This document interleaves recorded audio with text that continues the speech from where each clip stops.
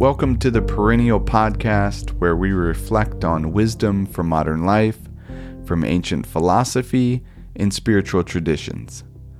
Each episode is based on timeless principles and practices designed to help you live your highest good. To learn more, visit perennialleader.com. How does the realization of the speed of change or impermanence influence our daily lives? In Meditations, Marcus Aurelius wrote, "Reflect often on the speed with which all things in being or coming into being are carried past and swept away." The fundamental truth of impermanence exists in nearly every wisdom tradition. In Fragments, the pre-Socratic philosopher Heraclitus wrote, "The meaning of the river flowing is not that all things are changing so that we cannot encounter them twice, but that some things stay the same only by changing." Several passages throughout Meditations stress the importance of reflecting deeply on the constant state of change, with several quotes from Heraclitus. For example, in Book 5, Marcus Aurelius wrote, "Existence is like a river in ceaseless flow. Its actions a constant succession of change. Its causes countless in their variety. Scarcely anything stands still, even what is most immediate. Reflect too on the vast gulf of past and future time, in which all things vanish. So, in all this, it must be folly for anyone to be puffed with ambition, racked in struggle, or indignant at his lot, as if this was anything lasting or likely to trouble him for long."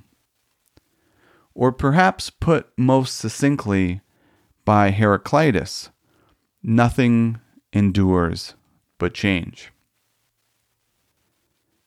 As a thought experiment, consider a challenging situation in your life. How does the issue change through the lens of impermanence, or the idea that this too shall pass? What about aspects of your life that are going well? Does your perspective change with the realization that it will not last? In what is known today as Letters from a Stoic, Seneca repeatedly stressed the importance of understanding that time is continually passing. Seneca wrote this in a letter to Lucilius: "Nature has put us in possession of this one thing, this fleeting and slippery thing. Can you show me even one person who sets a price on his time, who knows the worth of a day, who realizes that every day is a day when he is dying?" By reflecting often on the speed of change, we understand the limits of our control and existence. We come to know firsthand, just as Seneca urged Lucilius, that time is our most valuable resource.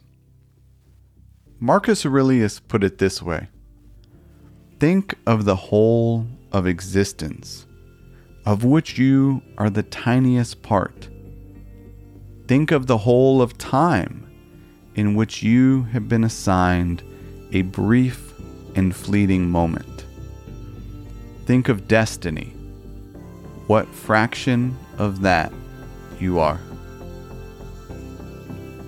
Thank you for listening. I hope you found something useful. If you're interested in learning more, every Monday we share a short reflection with 3 timeless ideas to help you start your week with wisdom. You can subscribe at perennialleader.com. Until next time, be wise and be well.